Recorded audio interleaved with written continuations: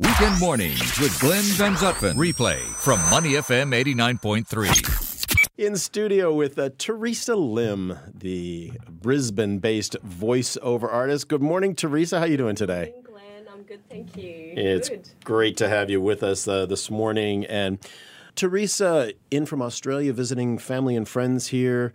What are some of the big things happening in Australia right now in the media scene? What are some trends you're seeing and things happening? You do a lot of voiceover work. You do a lot of on-camera work. Yeah, that's right. Well, it's a really exciting time in Australian media. In the last 2 years, I've really seen a shift in diversity, both in audio work but also on screen. So 2 years ago, Screen Australia signed the Diversity Charter, and since then there's been such a huge push for diverse talent on screen, both in film and advertising. So it's been fantastic, and we've seen a real push for that. You're a Bruneian, Chinese, Singaporean, Malaysian. You know, obviously you look Chinese more than anything else, right? Is that a fair representation of your background? Yes, so I speak Mandarin. Mandarin's my first language. I migrated to Australia from Brunei in 1989, where I lived in Melbourne for a couple of years, and then we moved up to Brisbane, so I call Brisbane home. But I travel back to Asia every year, about twice a year, working in Singapore, and it's been fantastic. So your Asian look was something that was a barrier at one point in time for you when you first were working in Australia. But now, like you say, with this initiative that's just happened in recent years, it's opened things up a bit more, hasn't it? Definitely.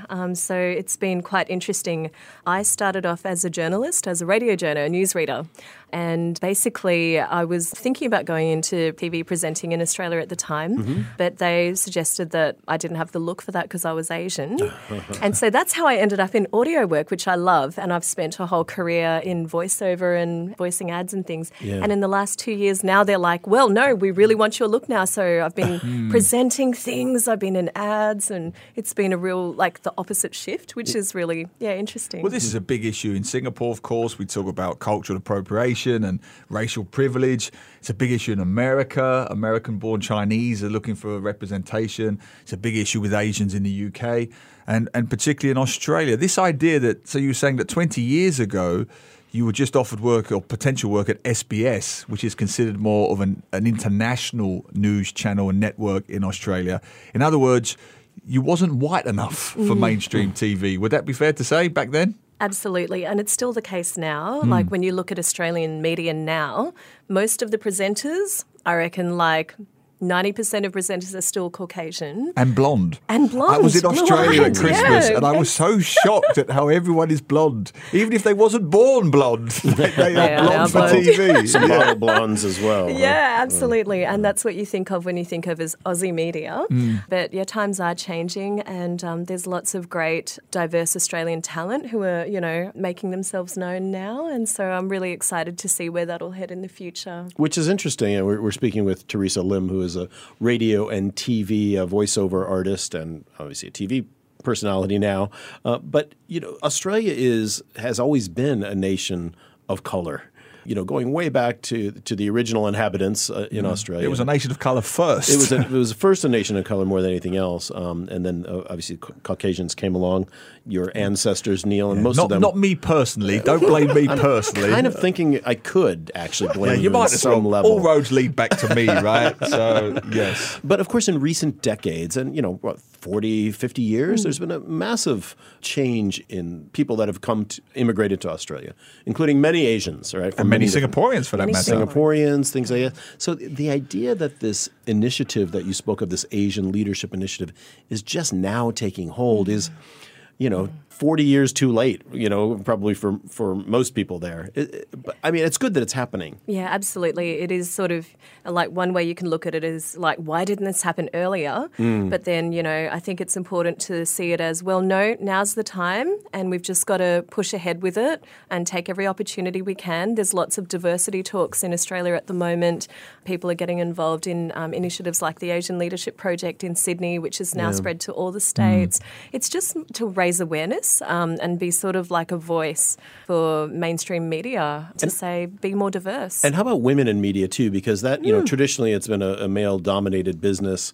And talk to us about your experience now with working that along with the diversity, other issues? Absolutely. Well, just in voiceover alone in Australia, 80% of voiceover on broadcast is male-dominated. Is that right? So females get 20% of broadcast time just in voiceover. hate I to- don't know if it's like that in I Singapore. hate to say it's probably even higher in Singapore. And now I'm thinking about it now. I'm struggling. Are you? I'm struggling to even think of a female voiceover. Yeah. I know all the people who do the voiceover work in Singapore, and some of them are good friends of mine. Yeah. They're all male. Oh, They're wow. all male. Yeah, well, That's something see, to think as about. someone like me, as a full-time voiceover in Australia, like this is my career as a, Sure. a full-time job.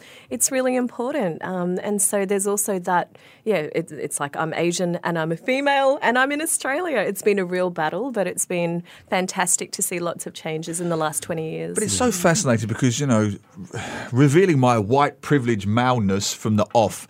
And I hate to do that cliche thing about it's only when I became a father that I realised women existed. I'm not going down that road. But what I will say is, spoiler alert, if you haven't seen Avengers Endgame, stop listening for the next 10 seconds. I've said it. It's a spoiler coming up. But when Black Widow dies, right, my daughter cried her eyes out. And there was such a backlash to Disney in the last few years over this issue because people only realise for the first time, oh, hang on a minute, girls go to the cinema too. They want female superheroes. And suddenly Wonder Woman makes $1 billion at the box office and everybody's like, how did that happen? Because for the longest time, never mind people of colour, women didn't see themselves on screen. Therefore, they had no one to aspire to. They had no role models to look up to. And that has to change, doesn't it? Absolutely. When the movie Crazy Rich Asians came out, it was huge in Australia. Like I remember our Asian community in Brisbane alone, we went to the cinemas. It was such a huge thing because we felt like, wow, this is for the first time an all-Asian cast in like a major movie. Yeah. And for us in Australia, we sometimes feel a bit removed from Asia. Yeah. Even though we're so close, like it's a 7-hour, 8-hour flight from Brisbane, you still feel so disconnected from Southeast Asia because we're, quite white. Separate? Yeah. No, it's true. I lived in Australia. Insular. I used to joke that, Perth is closer to Jakarta than it is to the next Australian city of Darwin or whatever it is, right? It's only 4 hours on a plane. When you watch the Australian media, and I've written this before, you would think that Britain was where Papua New Guinea was, right? You'd think that most white nations were where maybe Jakarta is, and Indonesia is just off of Jupiter. Right? Because there is no connection to their regional neighbours. But Australia, like America, like Britain, isn't white anymore.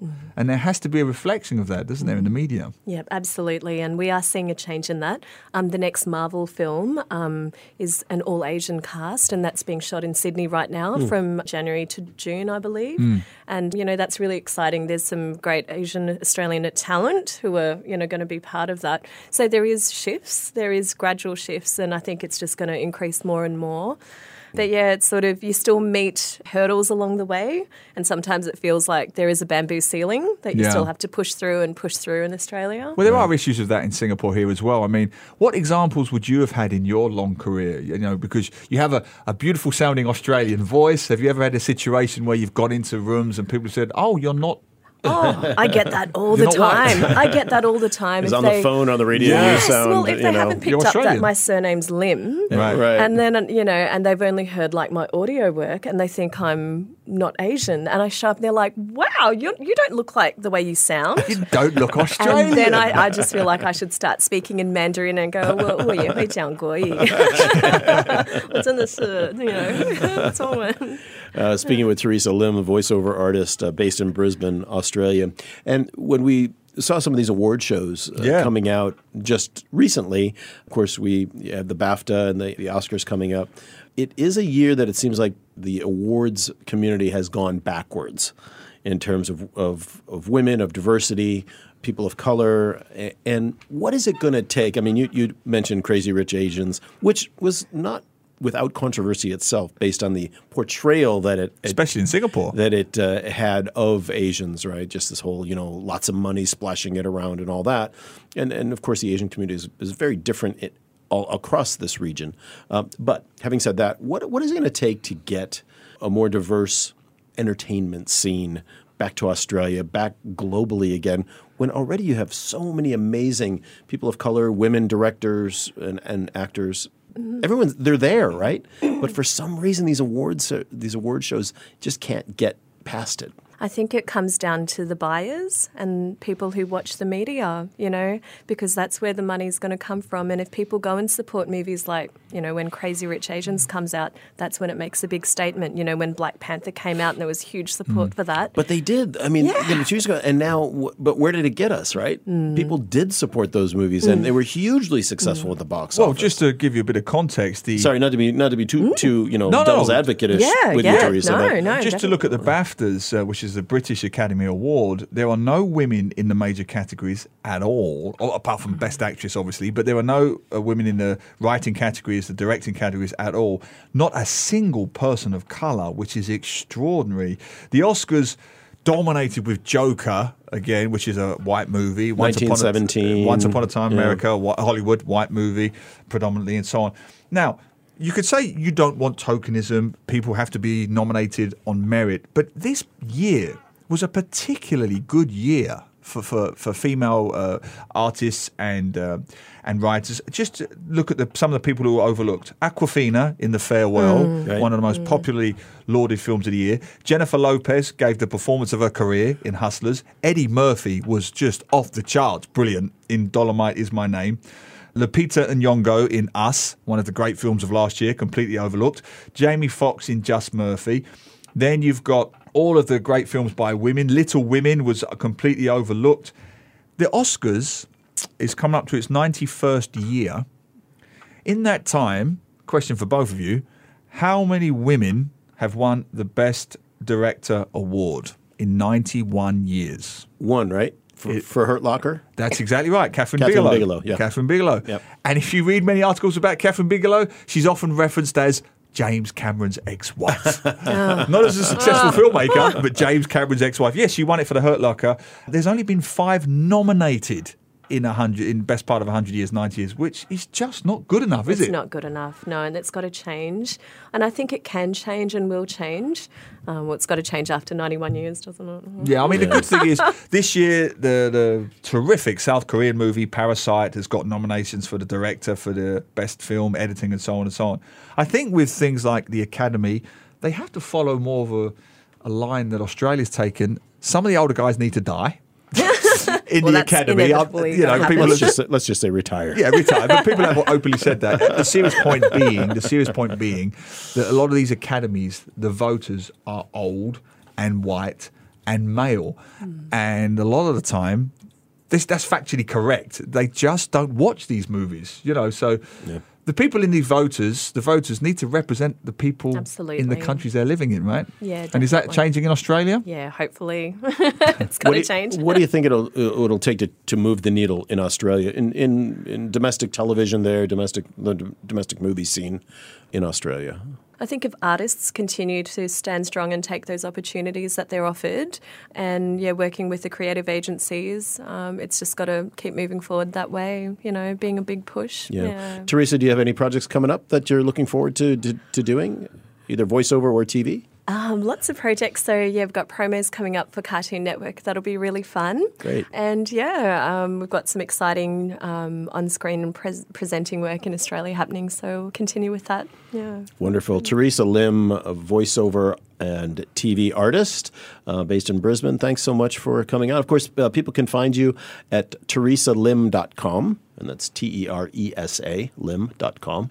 And thanks for coming on Weekend Mornings. Thanks so much for having me. To listen to more great interviews, download our podcasts at moneyfm893.sg or download the SBH radio app available on Google Play or the App Store.